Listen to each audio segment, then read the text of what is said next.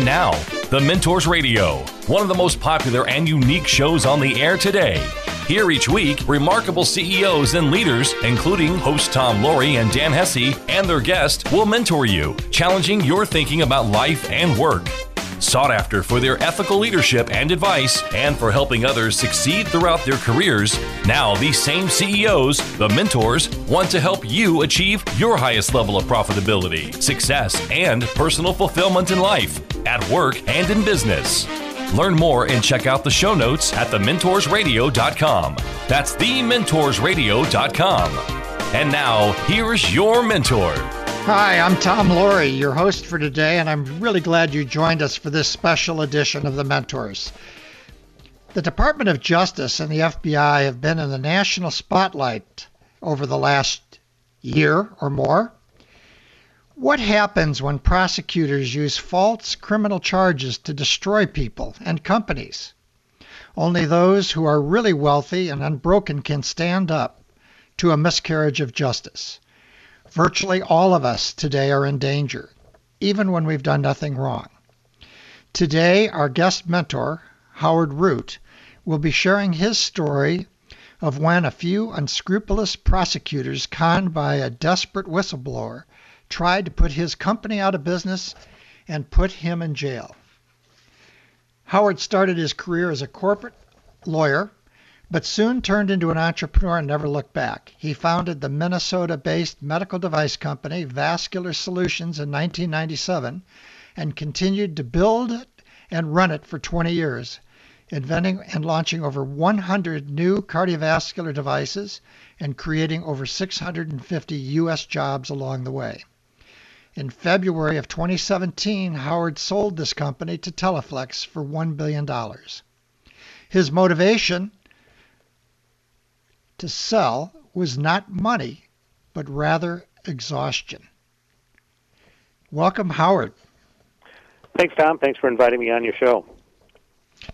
Well, I want to get right into the story about how you lived a true legal nightmare and based on false accusations. And we'll dig in on this, but give us a 60,000-foot view to get people oriented to the story that we're going to be talking about. Sure, I'll give you a quick summary of the background. And the story it's somewhat unbelievable. I mean, I think some people in America have had an associate, a friend, an acquaintance that's gotten charged, falsely accused of something and seen it. And if you haven't, it's almost one of those surreal experiences you can't believe occurs in America. So I was a CEO of a medical device company that I'd started. We had about 300 employees. We had about 50 medical devices. And based on one disgruntled former employee's accusations, a couple of assistant U.S. attorneys in San Antonio and D.C.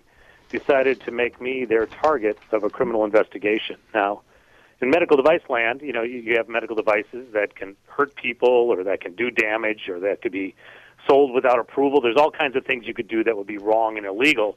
None of that was what was accused, that I was accused of doing. What they accused me of doing was running a medical device company that a couple of our sales reps said the word perforator varicose vein rather than saphenous varicose vein when they sold a product that made up 0.1% of our sales to a doctor, legally approved by the FDA, but by saying the word perforator, these prosecutors thought it turned a legal sale into an illegal sale, and me being the CEO was responsible for that. And so they prosecuted me, and they went through 5 years of trying to put me in prison and destroy my company, ending in a jury down in San Antonio about 2 years ago, coming back with a not guilty verdict, and me being allowed to go back to my business. But as you said, at the end of that, I was pretty much exhausted of really managing a medical device company where the government can come after you for anything a salesperson says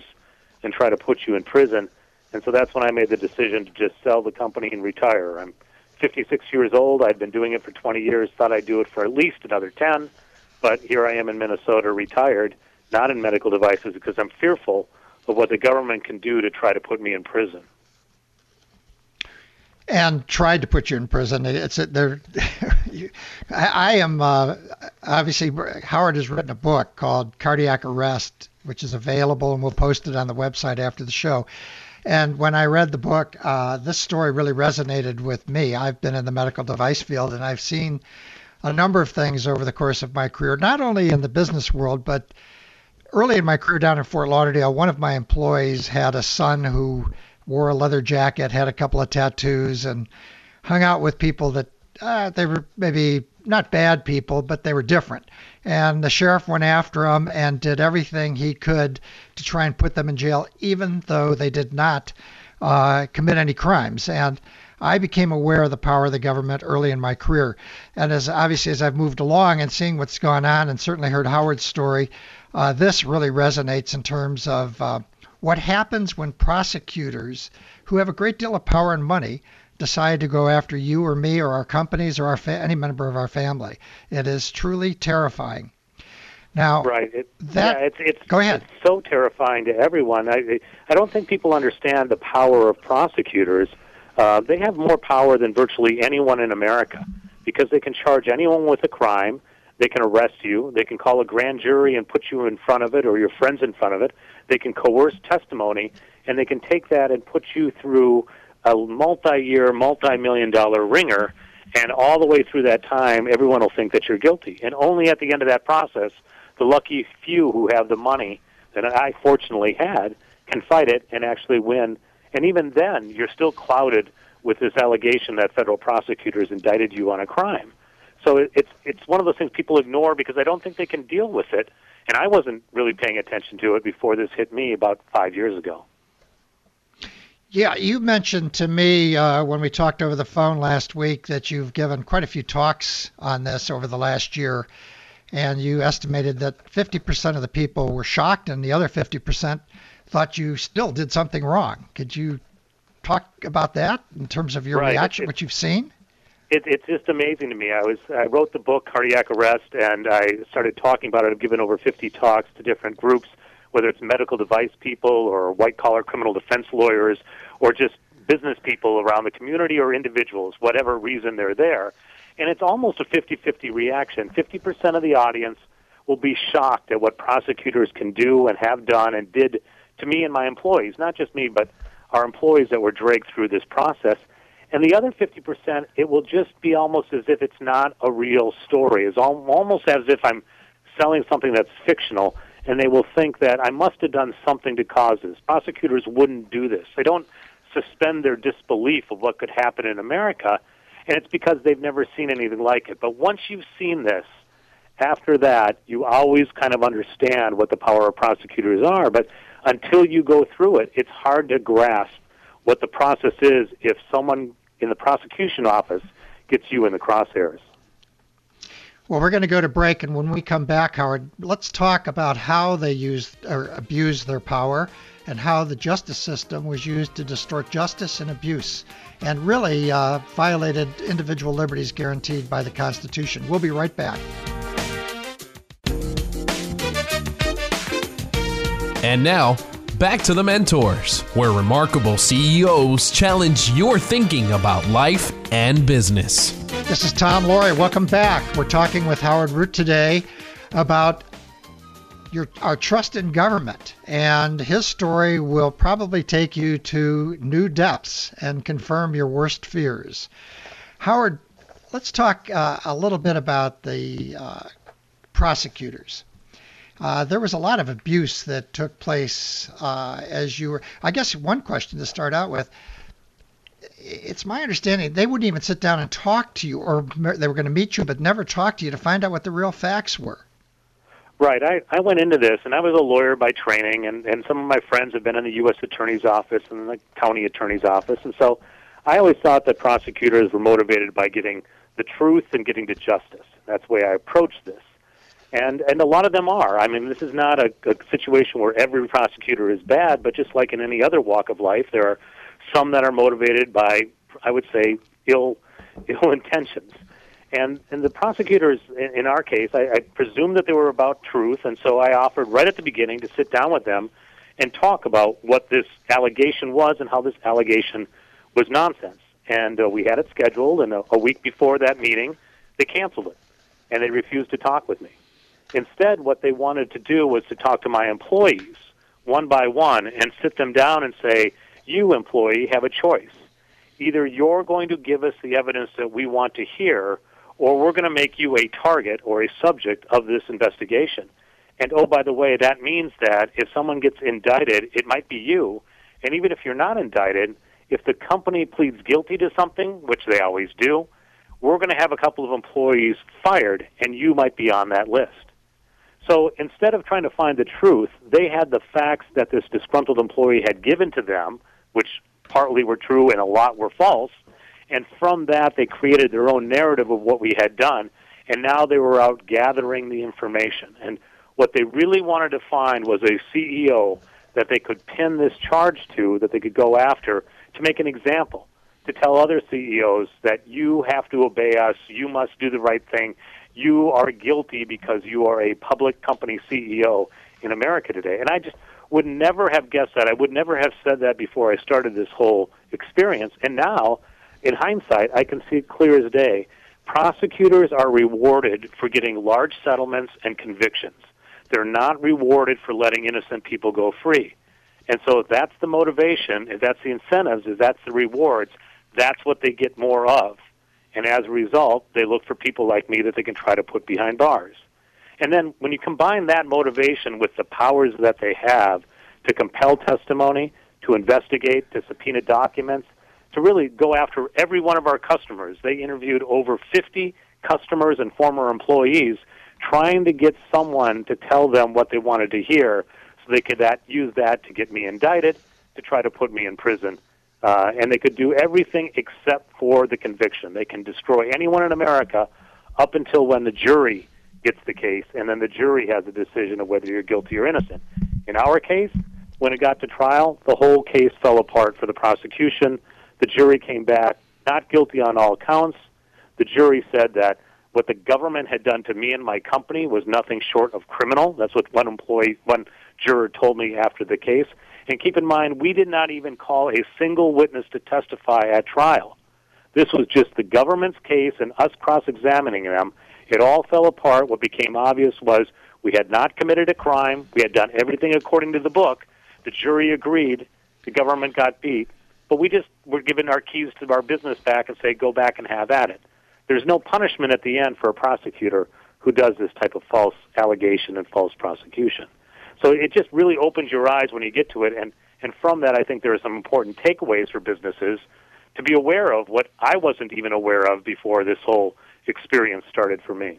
This is Tom Laurie. If you just joined us, this is The Mentors. We're talking with Howard Root. We're talking about how the Department of Justice and prosecutors abused its power and took him and his company, a very successful company in the medical device field, to court. And Howard is sharing his story of the abuse of power, and we're seeing more and more of this today. Now, Howard, when we get to the story, too, as I recall, that there's a background or some context with regards to the judges that were involved. Well, yeah, so you get involved in this, and you see what the prosecutors are doing, and keep in mind that these prosecutors, they took grand jury testimony of one witness and read it to another witness and said, your testimony has to be consistent with this, otherwise you will be fired or you will be prosecuted. Now that, to me, I mean, you can't violate the secrecy of grand juries. Prosecutors are prohibited from doing that. You can't threaten a witness to change their testimony. This is really, really bad conduct. So I hired the law firm, and we had an expensive law firm, and did all the research. They were appalled by it, and we went to the judge, and we said to the judge, here's what the prosecutors have done. We thought the judge would get involved. Now, I don't want to say that all judges are bad, because that's not my point, and I don't believe that. But the prosecutors and the judges are together almost in close proximity for their entire career. A lot of judges came out of the prosecutorial ranks, and a lot of the judges see the prosecutors every single day, and they're part of the federal government. So the prosecutors get a pass from the judges in almost all these cases. It's very hard to have a judge look at prosecutorial misconduct and take a stand. There's only a few judges in America where I've seen them do that. Instead, they want to believe, they being the judges, want to believe that prosecutors are doing the right thing for the right reason. And so the judge, in our case, didn't call a hearing to find out what actually happened, didn't ask for any other information, but instead just held that what the prosecutors did was not misconduct, and even if it was misconduct, it wouldn't be enough to throw out the indictment. So he just basically kicked the can down the road and ignored it, and we were left going to trial. So every check that I thought would be along the system, someone brings a false accusation, certainly the prosecutors will listen to you. Mine didn't. Certainly there'll be someone at the main justice, the Department of Justice in D.C. that you can appeal to. We tried that. They didn't even they listened 1 hour, threw it back to the people in San Antonio. The prosecutor there didn't want anything to do to it. You think your senator might get involved. So Senator Amy Klobuchar, who I've known for 25 years, I got her office involved. She declined to get involved at all, won't even ask the question. And then you think the judge will get involved and throw something out if it's so ridiculous. He won't even get involved. So you have to go through all of that process, multiple years, millions of dollars, until you can get into the courtroom where American justice takes over, and you have to be tried and found guilty beyond a reasonable doubt by a jury of your peers, or else you're innocent. And at that case, the whole case changed, and the prosecutor's case fell apart. But we spent $25 million over 5 years defending ourselves against these allegations. At the end of it, we win without calling a witness, but there's no way for us to recover that money, or certainly recover the time, or even recover, our reputation, because people still see Vascular Solutions as a company that was indicted, and they think, well, that must have done something wrong, otherwise you wouldn't have been indicted. There's no way to get your reputation back after you go through this process. And it's not just business that goes through this in America. It's also people in everyday life. And in the culture of sexual assault and allegations of sexual assault, the Duke lacrosse team is a notable case. Making a murderer with a guy in Milwaukee who was charged with things. You can go on and on and on and find problems with prosecutors having too much power with little checks and controls that are able to destroy innocent people in America.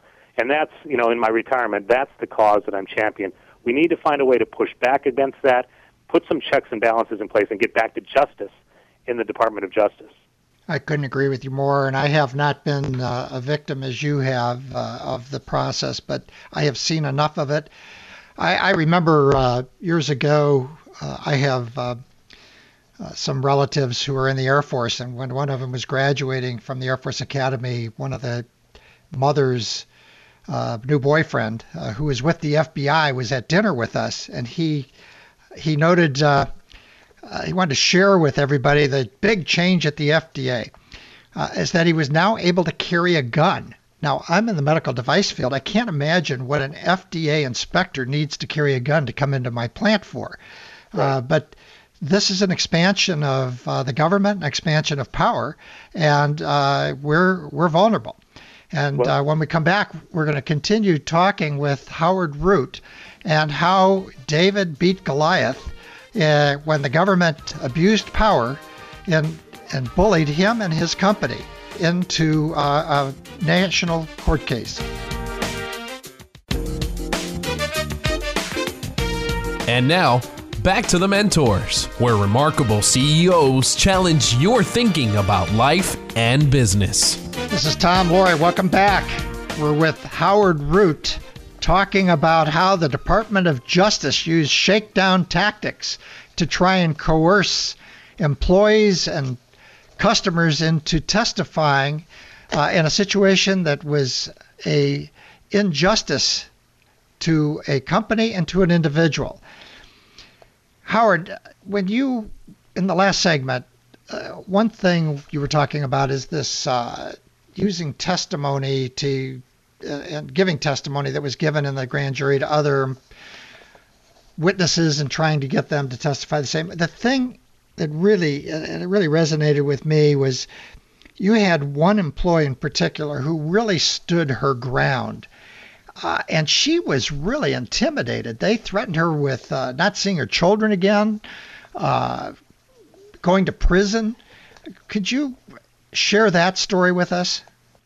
Yeah, in my book, Cardiac Arrest, there's a chapter in there written by one of our employees, a female, who was brought in to be interviewed by the prosecutors and brought it through. And there's a couple of different employees that were in similar situations. But, they, like me, thought, well, all I have to do is tell the truth to these prosecutors, and so they go in and they sit down and prosecutors ask them questions. It's a voluntary interview, and they tell them the truth, and then the prosecutors say, no, that's not what happened, and this is what happened, and then the prosecutors say, that's not the law, this is the law, and your company broke the law. And then to put teeth behind it, I mean, the prosecutors actually threatened one employee that they had the power over the rights and privileges provided to her natural-born son. A not-so-veiled threat that if you don't toe the line and say what exactly we want you to say, and they told her what it was because they read the grand jury transcripts of other witnesses and the whistleblower, the disgruntled employee, to find excerpts of what they wanted this woman to say. If you don't toe that line, you may not see your child for a while because you certainly won't have a job and you may be in prison. And then they sweeten the other side saying, but if you do say what we want you to say, well, then you'll have immunity and you'll be free. And when we get this company to bow down to us, then your job will be safe. Someone's going to lose their job. Someone's probably going to go to prison. But if you tell me this, this, and this, it won't be you. And when you're an employee who has no legal background, who's kind of involved in this, doesn't know the law that much, and is listening to prosecutors tell them all these supposedly bad things that their company did, which are not true, and then threaten that you're going to lose your child if you don't say exactly what the prosecutors want you to say, well, you can imagine that's incredibly persuasive, and they will say whatever the prosecutor wants them to say. We had a couple of employees who actually stood up to that. I don't know how they found the courage to do that, but they believed in what they believed in. They knew what they knew, and they said what they said. One employee got indicted for perjury because he wouldn't, admit what the prosecutors wanted him to say. He was scheduled to stand trial a month after me, but after we won our trial, the prosecutors dismissed the charges against him and walked away. Another employee was threatened with being fired. Another employee threatened with her children not being around her anymore. It was one of these things. I explained it to one of my investors. I said, here's as much as I can tell you before the trial went on. Here's what we're going through. And he looked at me and said, I recognize this. I've seen this before, but that's only because I was born in Latin America. And you step back and you go, you're right. This just does not resemble America. I had no idea of what some prosecutors could do in this country. And that's why when we got done with it, I decided to write the book, because I think a lot of people don't understand what can happen, especially if you're in business, paying attention to all the details you have to pay attention to. You never think that the prosecutors are going to just show up at your doorstep one day with a subpoena, ask for documents, and make you the target of a criminal prosecution and threaten to put you in prison. And I am one of the most fortunate criminal defendants in America. I had $25 million to spend on this. If you don't have at least $1 million, there's no way you can put a credible defense against the federal prosecutors. With $25 million, I knew that we could have a good defense, and that's what we needed. I also had the support of a board of directors who kept me in my position. I had employees willing to stand behind me. And I was a lawyer by training, so I knew how to deal with my defense counsel, which is its own massive issue when you get into these situations. So without all that, I think I would be in prison today. If I'd been convicted, I would have done a minimum of 3 years in prison for nothing, It's incredible when I even say it now that that's what the justice system in America can result in. In case you just tuned in, I'm Tom Laurie, and you're listening to The Mentors Radio. More information on today's show and past shows is available on the web at thementorsradio.com. That is thementorsradio.com. Today we're talking with Howard Root about Department of Justice prosecutors and their abuse of power and how they use the justice system to distort justice and abuse individual liberties guaranteed by the Constitution. When I hear your story, Howard, how did you keep your sanity? 5 years, intense pressure, running a company. What did you do to maintain your sanity through all of this? Well, my assistant, my administrative assistant, said when I was going through it, she's known me for 15 years, and she said, there's some point in life where everything you've done comes to one event, and you're there for a reason to be that person, to do that, and you're built for it. That's your calling. That's what you need to do, and you can do it. And I never thought my life would come together like that. I was a lawyer by training who got into medical devices early in my career, So I had that legal background. I had started this company from square one and grown with it. I'd become a developer of medical devices. I knew this product inside and out, and I had gone through trials on other things, whether it's a patent issue, not a criminal thing, but civil litigation here and there. And so I knew the company, I knew the people, I knew the product, I knew the law, I knew the lawyers, and all of that allowed me to participate in this defense like no other defendant could in America. And, you know, the biggest danger for a defendant is to be sitting there waiting for the indictment, waiting for the trial. And waiting is not weeks or days or months, it's years. I always had something to do. I had a company to work at. I had products to develop. I had sales to make. I had lawyers to manage. I could go down there and read their briefs, and I could work on them as well. I could do some legal research if I wanted to. And by staying occupied on productive things and managing my defense and being able to work with the lawyers, I could actually keep my sanity. But again, that goes back to me being one of the most fortunate criminal defendants in America, because since I wrote the book, I get calls from defendants across the country now, at least once a month. And as I go through it, I see people who are not as fortunate. They don't have the money. They don't have the support. They don't have the family behind them. They don't have the employees behind them. And if you don't, I fear for you. I mean, the federal government and the Department of Justice is an incredibly powerful organization. And if you are not able to fight against that, it's almost as if it's a unwinnable war, even if you've done nothing wrong. And for me, I was just so fortunate with my background and everything and the timing to be able to fight back and win. And how did your wife manage through all of this? Well, I got an amazing wife, and she's stronger than I am. And the one time she got upset at me was when we had to do our press release after we got indicted. And obviously, you can imagine the lawyers don't want the defendant to say anything. We're a public company, so we got to keep our shareholders together. And so we had all this crafted out, but at the last second, the lawyers put the stop on a lot of the things I wanted to say. And that's when she got upset about, you've got to stand your ground and you've got to make sure that you can do what you need to keep your company together through this trial. So she was a rock behind me and keeping me on the page. And she always knew that we didn't do anything wrong, so it wasn't a question of that. It was a question of whether we had the ability and the money and the time and the support to get all the way through trial. And ultimately we did. Well, we have to go back to break or take a break, and we'll be back in a minute. And we're talking with Howard Root, and we'll continue talking about David taking on Goliath. And now, back to the Mentors, where remarkable CEOs challenge your thinking about life and business.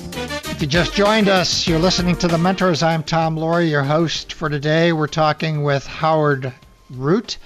Howard wrote a book called Cardiac Arrest, which reads like a thriller about his 5 years dealing with the Department of Justice and the injustice that was brought to bear on him and his company.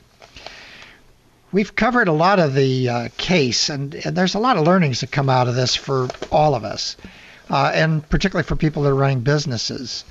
A couple of questions I have along those lines are, tell me about the value of your gut. You went through a change in lawyers and everything, and obviously you are a lawyer, but it was a fascinating story. And those of us who run companies, you know, picking a lawyer, you made some gutsy calls on those lawyers. Just briefly, tell us about that. Right. That's one of the hardest things to do. And when you get involved in these situations, especially if you're not thinking it's going to happen because you don't think you're a criminal, so why should someone accuse you of a crime?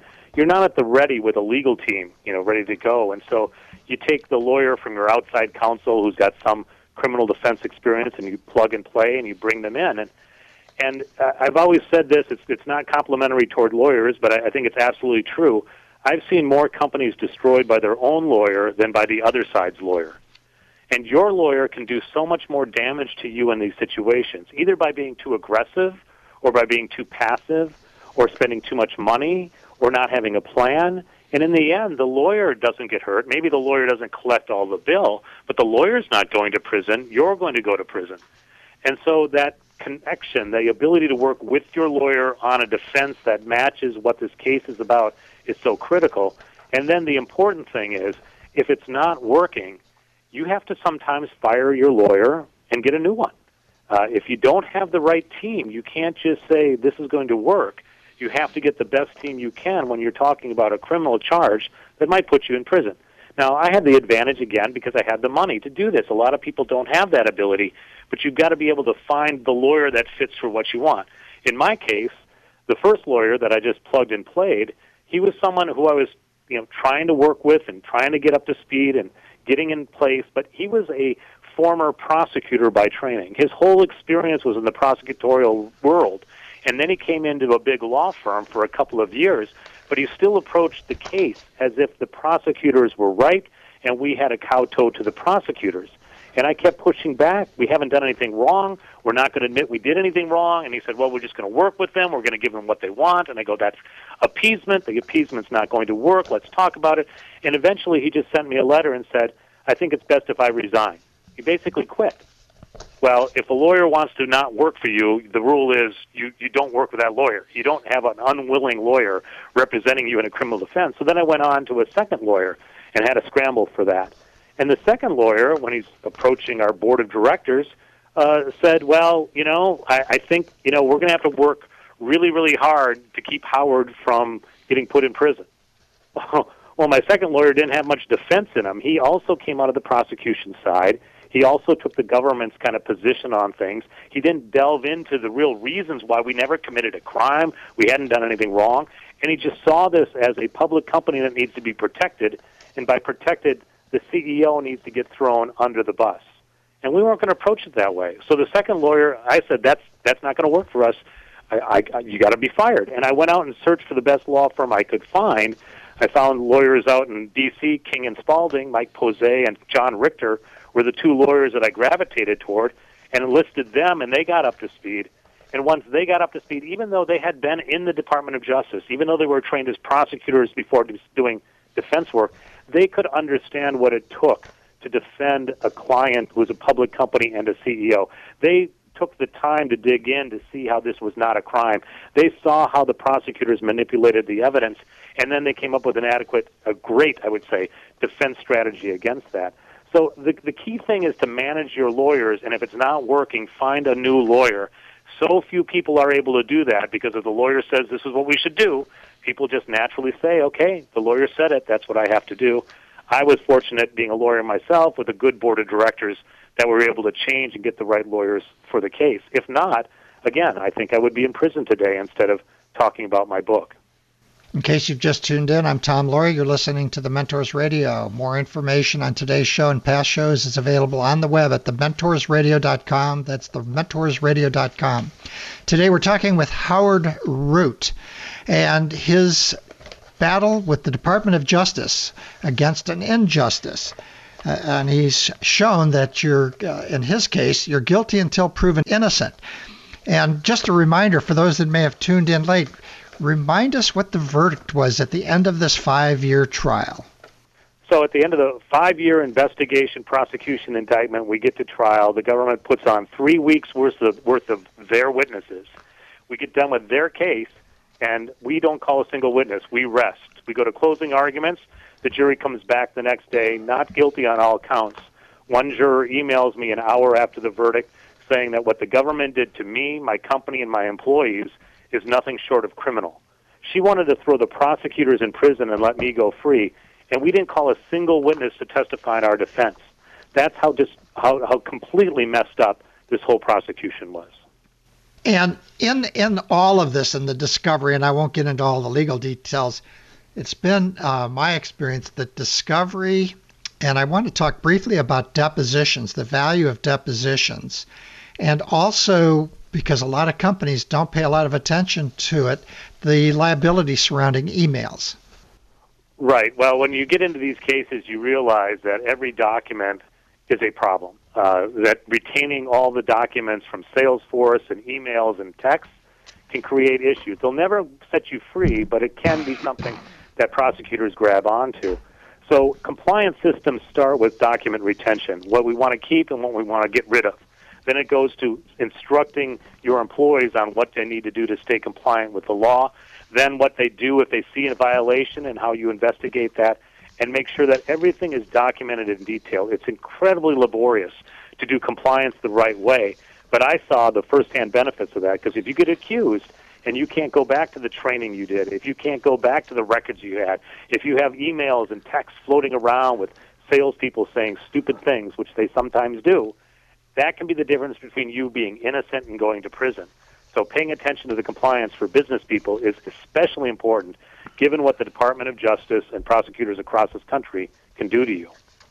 When you think back to your early life, what was your path that you thought you were going to take?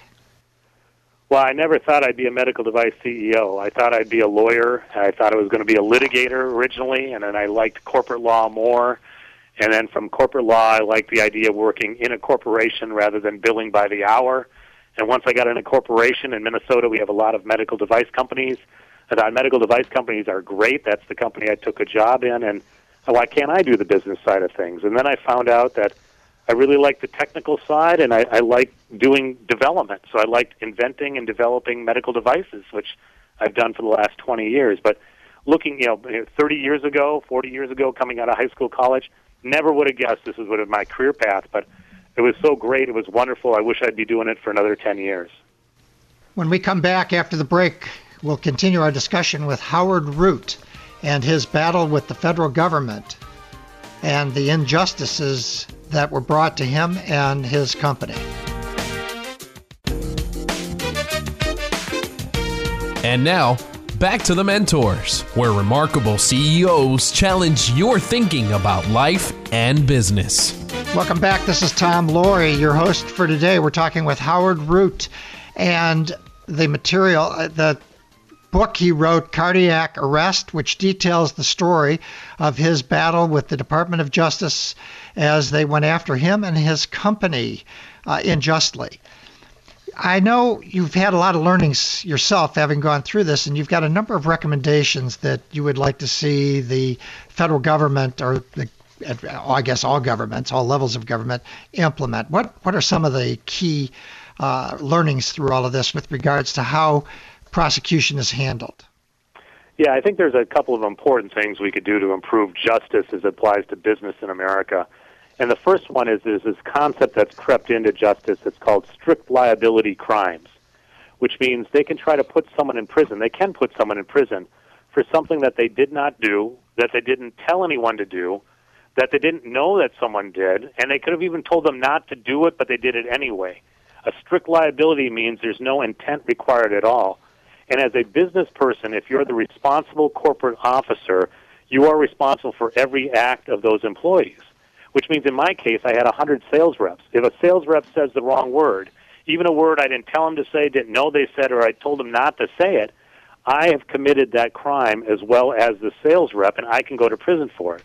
Now, that's ridiculous. That's just not justice in any way, shape, or form, and that's kind of one of the first things to step back on the criminalization of business. The second thing is on the indictments. I mean, people in Department of Justice should measure twice, cut once.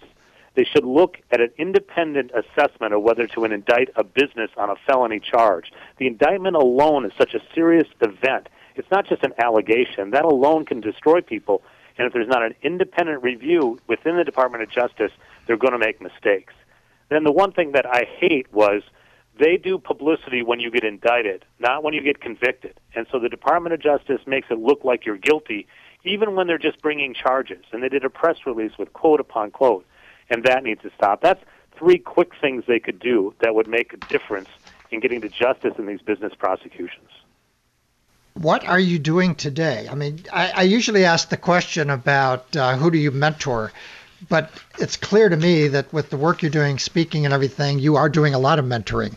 But what in particular are you doing today? You're a great entrepreneur, and I hate to see people like you lost to the industry. Right. Yeah, unfortunately, I made the decision that I just didn't feel like I wanted to start one again or to run an existing business, so I left the medical device business. I think writing the book, I mean, anyone who's in the medical device business should read the book just to get the idea of what to be ready for if it should unfortunately happen to them. And then I started talking about it. But also I'm trying to lobby in Congress to get some changes made in the justice system. Senator Grassley from Iowa and Senator Lee from Utah have sent letters to the Department of Justice asking for explanation of what they did in this case. And shining the spotlight on prosecutorial misconduct is the first step to getting it corrected. And then, I'm kind of working a little bit outside the industry. I'm actually working on an electric boat company, of all things, just because I want something to stay active and have fun, but I'm not willing to take all the responsibility of a multi-billion-dollar medical device company ever again. So, unfortunately, I'm chased out of doing what I wanted to do by our own government, but I'm not going to fight that and risk giving them a second shot at coming after me. Through all your years as a lawyer and then as an entrepreneur, and certainly the work that you did, what are the attributes of those people that you've met along the way that are the most content and the happiest you've met? Well, I think, to me, success is important to being happy, at least success at some level. You don't have to be the richest person or the biggest company, but at least have something that's actually producing and creating and accomplishing. And then a little bit of balance in your life. I've seen people who are so driven to be successful in business that they exclude their family, they exclude their parents, they exclude their children, and that's not the recipe for success. So having some balance while being successful is important. And the last part of it that I've seen, the difference between successful people and happy people and unsuccessful, are really people who get their work done, getting it accomplished and getting it achieved. We always were looking for that. When we were hiring, I look at that if I do investments in companies. I want to back people who actually finish the job 100%. If you do that, you've got a chance of success. If you don't finish a project, there's no way the project can be successful because it simply isn't done. So to me, that's the recipe in business for success, and success goes a starting point at least at being happy. Howard, this has been great. I really appreciate your insights that you've, first of all, the story and then the insights that came out of that with regards to what's going on with the government, Department of Justice. We're hearing a lot more about it on TV today. You've got a personal story that's been truly remarkable. It's not the ending you had as an entrepreneur is not the ending that most people have, but it was a very valuable ending in a sense that you're able to communicate to all of us about what has and can take place for all of us today. Thank you very much for joining us. I want to remind our listeners that Thomas Jefferson had a famous quote: "When government fears the people, there is liberty. When the people fear the government, there's tyranny." If you like what you heard and want to share it with your friends or tuned in late, you can hear the whole show, get show notes, links, and more at our website, thementorsradio.com. That's thementorsradio.com. And don't forget to like us on Facebook at The Mentors Radio. On behalf of Rick Brutico and myself, Tom Laurie, be all that you can be and keep the candle lit for all who struggle in the darkness. It's been The Mentors, where remarkable CEOs challenge your thinking about life and business. To get more information about the program or a sponsor, to download a podcast of today's show, or to leave a question for our host, go to thementorsradio.com. That's www.thementorsradio.com. The preceding program copyright CBJ LLC. All rights reserved.